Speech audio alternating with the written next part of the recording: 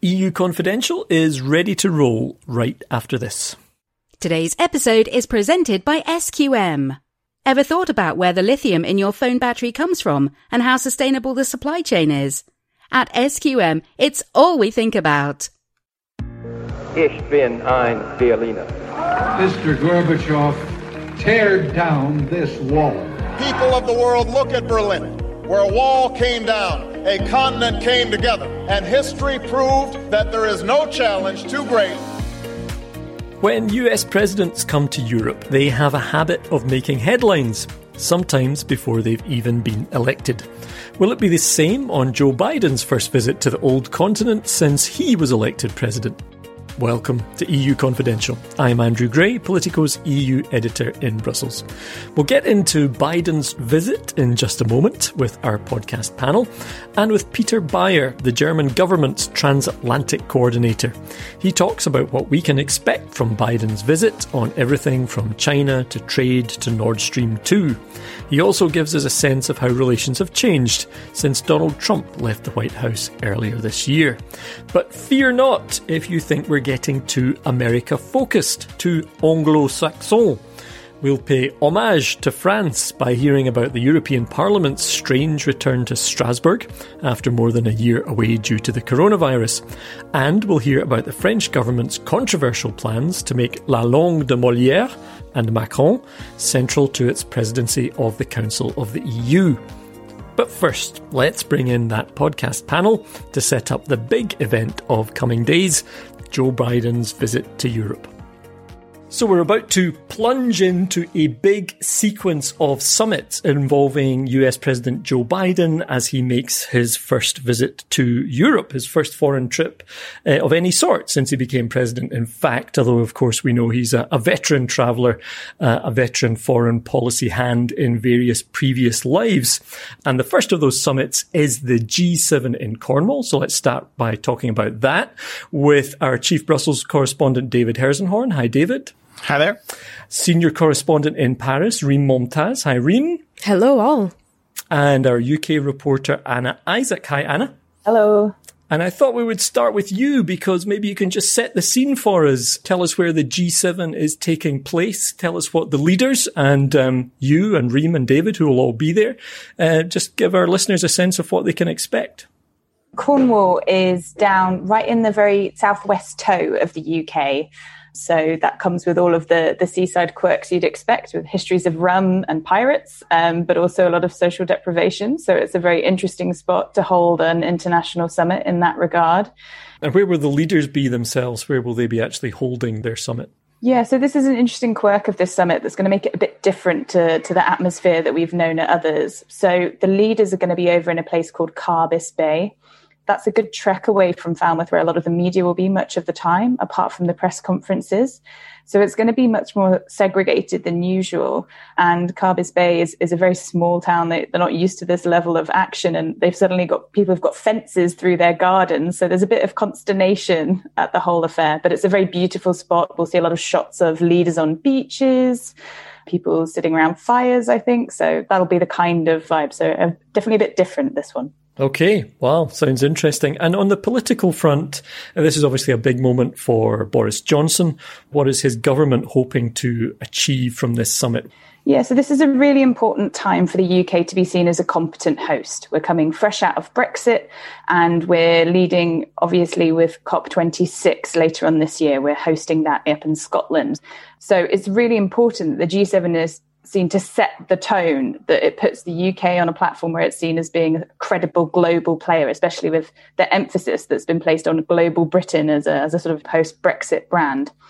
But the key strands that I think will be coming out of this are, as expected, during a pandemic, it will be trying to address global health security. So better international collaboration, but also some kind of attempt to deal with the issue of very inequitable distribution of vaccines. And then also sort of a clearer, more identifiable plan to make good on a lot of these net zero agreements that countries have made. Things like phasing out fossil fuel subsidies will be another key part of that. And then, of course, trade. Yeah, I mean, that sounds like a lot for what's not even 3 days, right? I mean, David, you're a veteran of many of these things. What do you think, looking at it maybe particularly from the EU side, what are they looking to get from this, and how much are they looking forward to, dealing with Joe Biden after years of Donald Trump? Well, there's no question that a big theme of all these meetings, beginning at the G7, will be that the transatlantic alliance is back. And the EU very much wants to showcase that as well. They're mindful that this is a big, as Anna describes, coming out party, sort of debutante's ball for global Britain. They are hoping that somewhere in this, Biden will send some clear, if subtle, signals to Britain that if it doesn't play nice, for example, with Ireland, if it doesn't live up to its commitments under the various Brexit agreements, that there could be trouble in Washington. That's not just talk. Overall, though, this G7 is really a return in many ways, because last year, partly Trump's fault, partly the cover of the pandemic, Angela Merkel led the Europeans in rejecting an invitation to go to the U.S. And in fact, there has not been a formal G7 communique since Quebec, because in 2019 at Biarritz in France, President Emmanuel Macron wanted to avoid Trump blowing up the communique, which he tried to do after leaving Quebec. He'd signed on, then flew off, and in the air repudiated an agreement he had just signed on to. Everybody else was like, it doesn't work that way. You can't just take it back. So having that document, as bureaucratic as it sounds, is very important in documenting both what they hope to accomplish, what kind of momentum they want to bring to the G20, which is often what the G7 is all about, and also what wasn't discussed. But very much, I think the EU, Brussels, from the briefings we're hearing, looking forward to being in a setting where everybody is mostly aligned, or at least sees the need for global cooperation among the world's big democratic economies to tackle things like climate change. Okay, and Reem, of course, Emmanuel Macron was in the chair the last time we had an in-person G7 summit in Biarritz a couple of years ago. You were there, as was David, and I wonder how Emmanuel Macron deals with this particular G7, because the last time he won quite a lot of praise, partly for being a very skillful Trump handler, right? He even brought in the Iranian foreign minister without causing a blow-up, and as David mentioned, he didn't have a communique, so there couldn't be a fight about that. This time, a different scenario, different US President, Joe Biden, who he doesn't really know. How do you think he's going to handle this one? So yeah, a few things I remember at the ending press conference in Biarritz. I asked President Macron, actually, have you become Donald Trump's whisperer? Bonsoir, Monsieur le Président, Reem Momtaz de Politico. Est-ce que vous avez trouvé la sauce magique avec Trump? And it made him laugh, and he just explained that it was very important to establish a personal relationship that established a level of trust in which they could actually work and be constructive together. It's an interesting question about how Macron is going to establish a kind of working relationship with President Biden, keeping in mind that President Biden has been doing foreign policy and has been in politics for literally as long as President Macron has been alive. They are not from the same generation. They also have extremely different styles. But what is interesting, what I am hearing from both sides really, is that the interpersonal relationship with Biden is going to be less important than it was with Trump, because under Biden, the entire American government is part of the policy-making world. Whereas with Trump, if you had Trump, you could go forward. If you didn't, you were stuck. That's one very major difference. The other thing that's interesting with the dynamic now is that the US is back. Most of the world is very happy with the return of the US into the multilateral system. And France is certainly very happy about that. But they're also not very keen on losing the leadership position that President Macron has claimed over the past 3 years, when Trump basically ceded that on the multilateral level.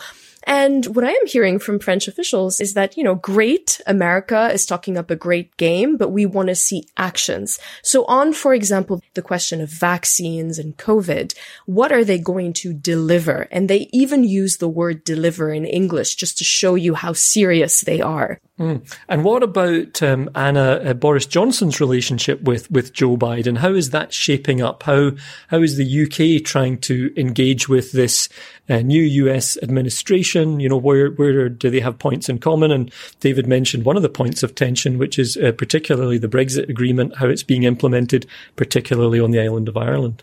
Yeah, absolutely. So I think at the moment, all roads lead back to Northern Ireland. And we have to understand that in a range of terms. So people were getting very excited potentially about a free trade agreement with the US and UK before Christmas.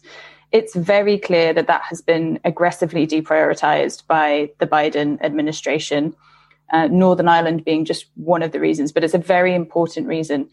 And it's not just about Boris Johnson's relationships with Biden himself, it's about the wider relationships with everyone from the Irish diaspora that's involved in politics in the US, which is a huge, huge community. So it's very important not to just think that this is a Biden problem. This is a big reputational problem and risk for the UK more broadly. So it needs to try and move forward on Northern Irish issues with Biden before it can really achieve anything else, I think, on a meaningful bilateral level. There are big efforts to try and find a useful position, particularly on China, as far as aligning some of the US's perspective when it comes to WTO reform, along with the EU's perspective and particularly Japan's. So the UK is trying to play a useful role there. But it's really true that until there's progress on Northern Ireland, the Biden administration is very reluctant to engage with the UK on a whole wide range of issues because it just wants to underline that as the top priority. The UK has got to get its house in order is something I hear a lot from US officials here. Let's take a quick romp through some of the other summits that will be part of Joe Biden's agenda. So after Cornwall, he will come here to Brussels for a summit, a NATO summit, and that's a big one involving all the leaders, and I think defense ministers and foreign ministers as well. And then there's also an EU-US summit, and there is also, I believe, an EU-Canada summit, which I guess Joe Biden gets to sit out and have a bit of a rest there before he goes on to Geneva for the final one, which is with Vladimir Putin. David, I mean, there's a lot there. Pick a summit and pick what you'll be looking for. You're going to be at all of them, I think. There's a whole lot there. And Russia, of course, will be a theme beginning at the G7, where we expect a big discussion on foreign policy. And maybe before we move on, let's mention China. The last time the G7 addressed China, there was one line in their communique. Everybody expects that will be expanded and there'll be much more robust discussion of China. Then, of course, all this build up to what will be the one-on-one, mano a mano, Biden versus Putin. And there we have seen the EU, but also some NATO allies, sort of looking to influence some of the U.S. positioning there. And they hope that once there is a meeting between Biden and Putin, that perhaps that can then signal some forward motion in the relationship. Obviously very fraught. Sanctions on the part of the West have not changed Russia's behavior. So a big question there about whether Biden comes out of Geneva having achieved any kind of a breakthrough with Putin on future discussions, whether that's on non-proliferation and getting back to any kind of arms control. We've seen agreements falling apart. The INF Treaty, Intermediate Range Nuclear Forces Treaty, collapse. That was hugely important for Europeans. So quite a lot there, but unclear. Remember when Trump and Putin met in Helsinki, it was high theater. Putin gave him a soccer ball, which Trump then flung at his wife, Melania. That was widely perceived as Putin having the upper hand and achieving a PR victory. But in fact, when you look back at the substance, and we reported this at the time, Putin came out of there with nothing new. No recognition of Crimea, no great diplomatic achievement, no return of Russia into the G7. Remember, the G7 was the G8 until the invasion and annexation of Crimea. But this will be a much more substantive conversation. We know Biden, very, very well schooled in foreign policy, maybe the best prepared U.S. president on foreign policy in modern history. So Putin may, in fact, be facing his most formidable American counterpart in this kind of a discussion. But I do think we'll see some of the classic, man-spreading and mansplaining and gesturing to show who's the tougher of the two. But when they get down to brass tacks, it'll be really interesting to see if they can come out with some sort of agreement on how to renew the conversation between Moscow and the West. Yeah, absolutely. And we'll be following all of it. So if you are at a loose end, or perhaps you're, keeping one eye on the Euro 2020 football championships, which will be starting also this weekend. So, keep one eye on that and have another on Politico.eu. We're going to have playbooks. We will have live blogs of the NATO summit and the EU-US summit. We will be all over the Putin-Biden summit as well. David will be in Geneva there. So follow David and Reem and Anna on Twitter. And keep an eye on politico.eu for all the coverage as you also watch Euro 2020 for a bit of light relief. I don't know actually what will provide more light relief. Let's see. Depends a lot on how Scotland play. We'll do our best to bring some laughs at least from behind the scenes. There's always some. I'm wondering if Boris Johnson is going to hop into the sea just like he did in Biarritz, or, you know, if he's going to have some sort of surprise guest the way Macron had Zarif come in. Who knows? Yeah, exactly. Anna, do you reckon he's got any surprises up his sleeve? I think anything that might involve rum drinking could get a bit frisky. So, you know, I'm optimistic for some out there events. Perhaps someone's going to have a row over pasties. That's always a winner. Oh wow, yeah, Cornish pasties, a delicacy. Some people would say anyway. Okay, let's leave it there. Reem, Anna, and David, thanks very much. Thank you. Thank you. Thank you. So, as I was saying earlier in the podcast, we do not want to seem too Anglo-Saxon, as they say in French. Never quite understood whether we Scots are part of the Anglo-Saxons, as the French see them, but it seems to be a kind of catch-all term for Brits and Americans, who we're talking about a fair bit this week. So, we wanted to redress the balance a bit, and we are joined by Maya Dillabaume, our Parliament reporter. Hi, Maya. Hi, Andrew. Maya's actually joining us from the Council of Europe in Strasbourg right now, and she's been in Strasbourg this week because the European Parliament returned there. That's its official home, of course, after a hiatus of more than 15 months. And this was a big event, and also an event, Maya, of some political significance. But start by just painting a picture for us of what a normal Strasbourg week is like. You know, the Parliament decamps at least normally once a month down to Strasbourg for these big plenary sessions. You've been covering them for years. What's a normal Strasbourg week like, a pre-pandemic Strasbourg week? What's the atmosphere? How does it all kind of unfold? I mean, the plenary week is generally the big moment for the European Parliament. It's when, you know, the 705 MEPs all gather in Strasbourg to vote primarily. And once you're there, it's a very interesting place because it's, you know, different nationalities all running around in the corridors with their assistants.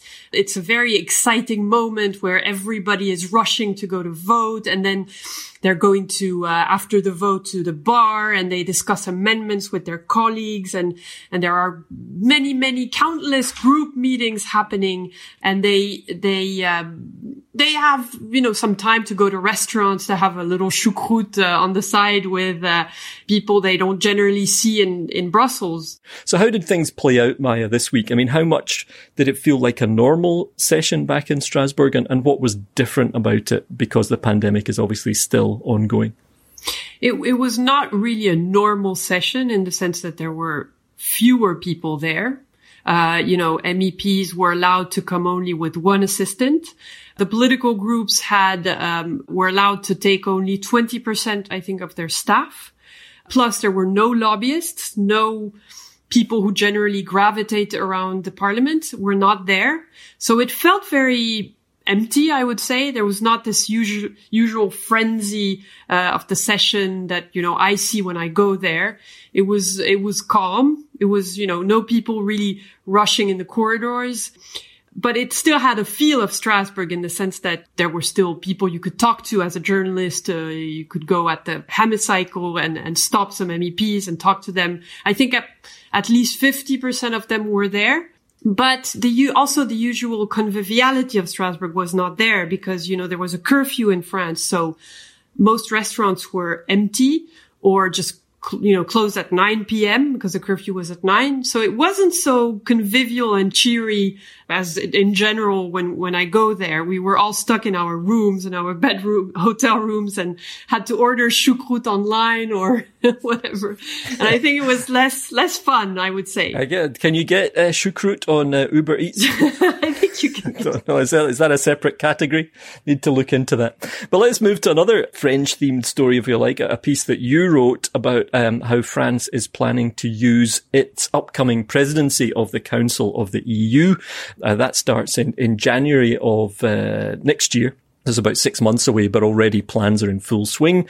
And one of the things you've picked up is that France very much wants to use this opportunity also to reassert French as a language that should be used within the European Union, should be used within meetings.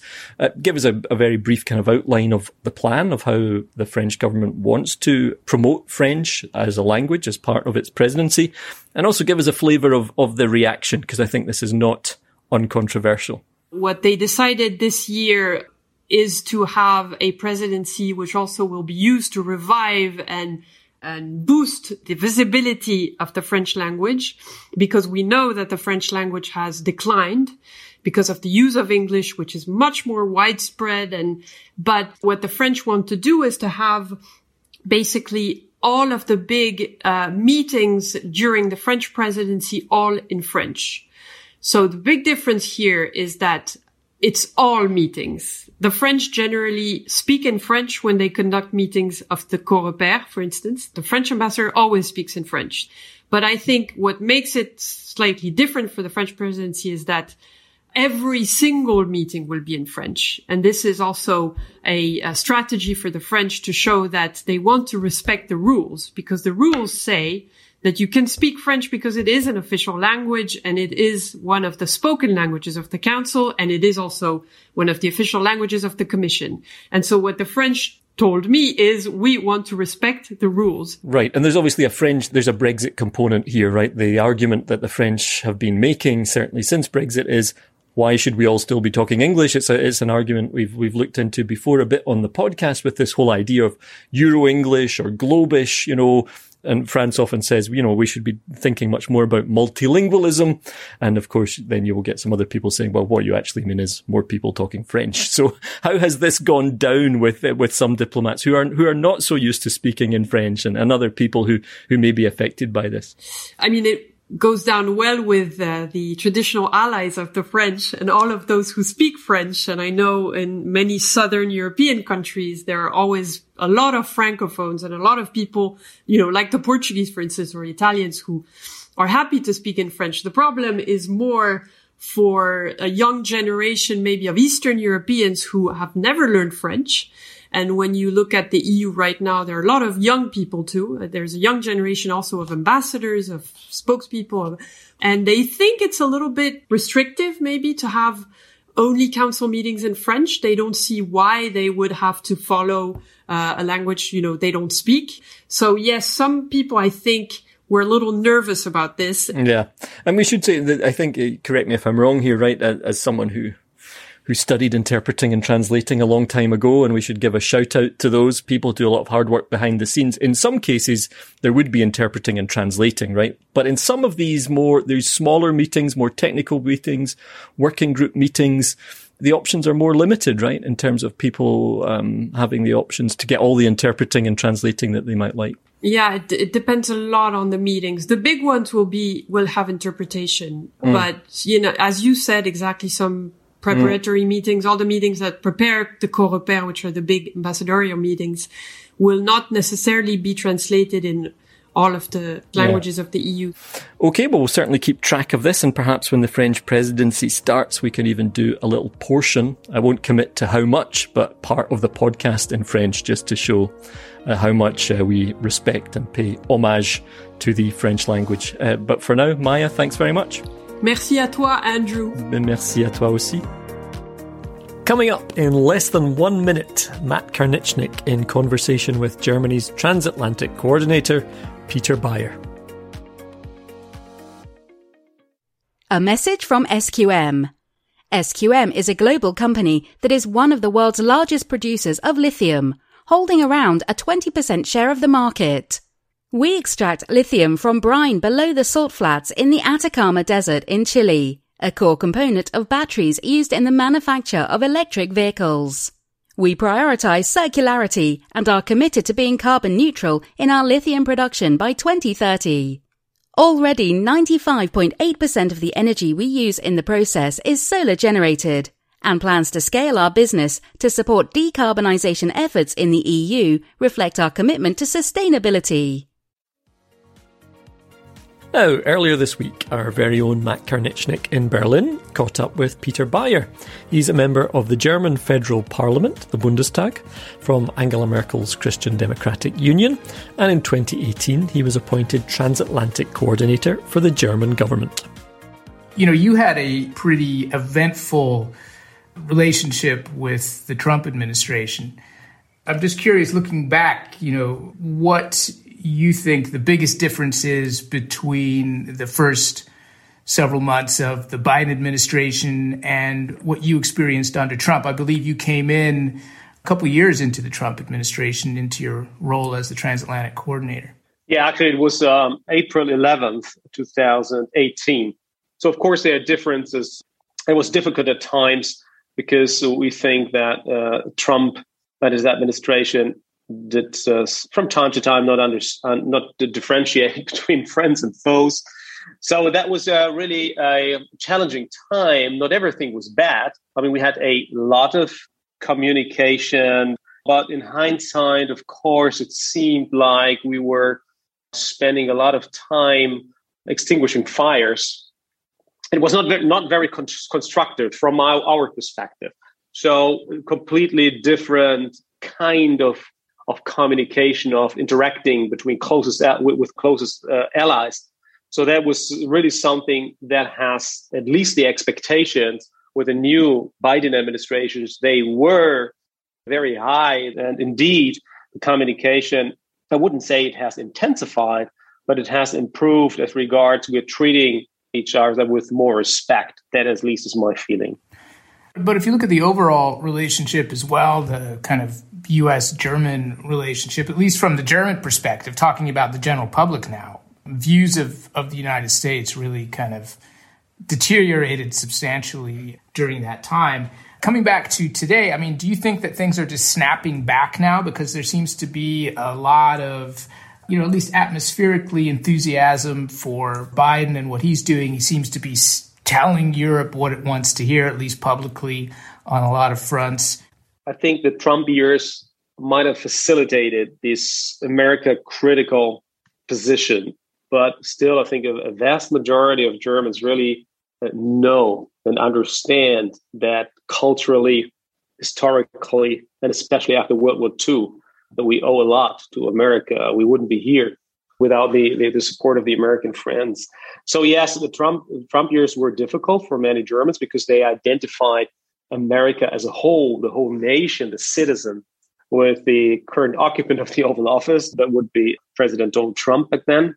But you know what you mentioned in the beginning of your question was, will there be something like just an automatic snapback to the status quo ante before Trump? No, it will not. And you know what? Quite frankly, I think it would not be such a good idea just to turn back the wheel to pre-Donald Trump. I mean, if that would be the goal of Germans, of the German government, it would be a wrong goal because many things have happened. The challenges lie, ahead of us. We have to, as I always say, we have to forge the new West, not geographically only, the old geographic West, Canada, United States, Europe, but with the like-minded states, which I think we should interact as well. If I look at Biden's approach to China, it's actually pretty similar to Trump's. And it seems here, though, that it's Europe that is kind of maybe slowly coming around to see China as a more fundamental threat to Western values and the kind of Western way of life. Is that partly just because of the tone Biden has brought with him? Because in terms of the policies, it does look pretty familiar. Yeah, well, the tone is important. We should not underestimate the tone. And it's, the difference, I think, to the Trump times is not, back then we thought that Donald Trump was trying to dictate us. You have to decouple.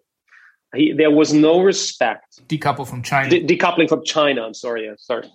There was not like a willingness of respecting that Europe might have different interests, and that was not in the calculation of Donald Trump. Yes, the Europeans are complex, and yes, we are complicated, and yes, also we're not unanimous on many issues. That's why there is still not a joint EU-China policy strategy. That is difficult, but that is a fact. I think the new U.S. president and also Secretary of State Tony Blinken, they understand better the complexities and the interests of the Europeans. That gives a different, I think, a better starting point to define a joint, a common, a transatlantic U.S., EU, China approach.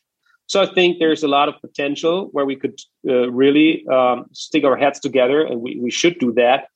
All that talking about these things, all these nice position papers, all the debates in the think tank community and academia, all the good speeches by the U.S. president, by the Secretary of State, by folks over here.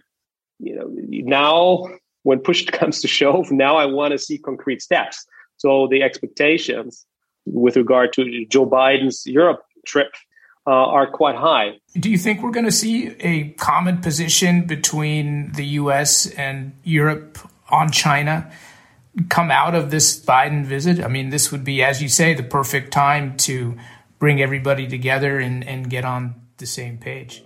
What I expect is that, yes, it will be in the portfolio of the topics that they would talk about at the G7, at the US-EU summit.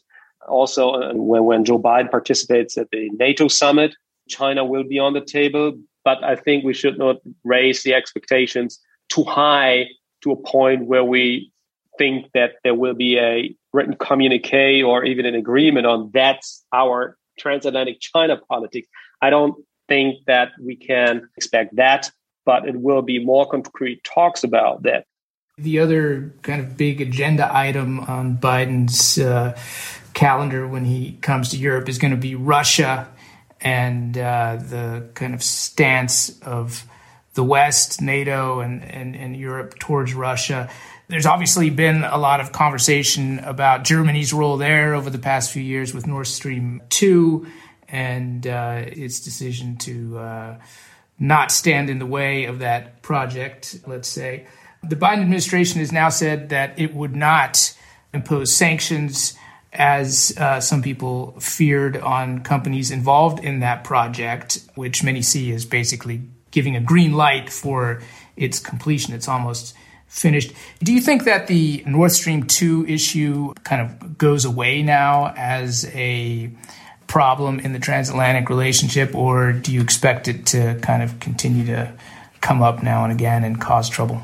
Yeah, nobody should be mistaken. Nord Stream 2 is there, and it will be there if it is completed, which I expect now. Since, de facto, it is almost completed anyway with the waiver. It's only a waiver of the sanctions, I think, if I recall correctly, until the end of this year. That opens a window for talks across the Atlantic. That was my goal when I was advocating for a moratorium to build Nord Stream 2. I don't think Nord Stream 2 is the smartest idea to do, but again, pragmatically, it's almost done. But we should be very critical about and skeptical about the fact that if there will be a flow of gas through it, it should be really conditioned. And so I don't know what solution there can be between the United States government and the German government, but the waiver of the sanctions took a lot of this tension, the overheat and tension out of the Nord Stream 2 topic, which to me was absurdly burdened with ideology over the past 4 years. It has climbed up the ladder to top 3 priorities in our transatlantic relations. Let not a pipeline stand in our way in the transatlantic relations. My advice, if I may, would be not focus only on Nord Stream 2, make energy security politics one element of a broader transatlantic Russia politics. But why do you think Biden agreed to back down in the end and to waive the sanctions? Was there some kind of deal behind the scenes that we don't know about between Germany and Washington, where the the Germans agreed to do something in return for this?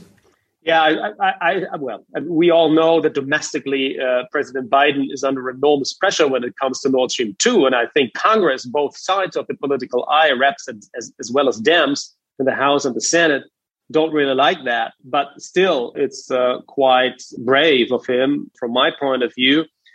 I think there's some expectation from the U.S. side now what brings Germany to the table. I don't know what that could be. Maybe there's already something, but I just don't know that. Of course, I hear rumors coming out of the transatlantic universe. We're happy to hear the speculation, Peter. Yeah, there can be so many things. Be creative. But seriously, I think the Biden administration, now it sounds a little bit naive, but also wanted to be nice, to show some signals across the Atlantic to us that, yes, we also understand. We also want to be an enabler for that the new start in the transatlantic relations really can happen. But now you guys from Germany also have to deliver. But I also have to add, there are, high-ranking people here in the government and in the parliament who see it that way, said, well, we see these sanctions were illegal anyway, so doing away with them is just, creating a legal situation. So why should we say thank you and bring something to the table from our side? I don't think this kind of thinking will bring us anywhere, and it will definitely not bring us to a new transatlantic relation. Peter, it looks like we've run out of time. I just had one final quick question. You've got an election in Germany coming up in September, as we know. Assuming that the CDU remains the dominant party, what do you expect to change, if anything, in the transatlantic relationship after Merkel steps away from the chancellery? Yeah, I don't think first that everything needs to be invented anew. There's a lot of things that can continue, but we need new ideas, fresh ideas. Top of the agenda is doing away with the barriers to trade, modernization of NATO, and also I would like to see in the technological world and in the sciences and renewable energies world, I think there's a lot of know-how on both sides of the Atlantic. We should and we actually can join forces in these projects and make it very concrete and build on these values and interests that we have, but make it concrete and let politics out and the sciences and in businesses do their stuff without over-regulation. Great. Peter, thank you very much for your time today. I really appreciate it. My pleasure. Thank you so much, Matt.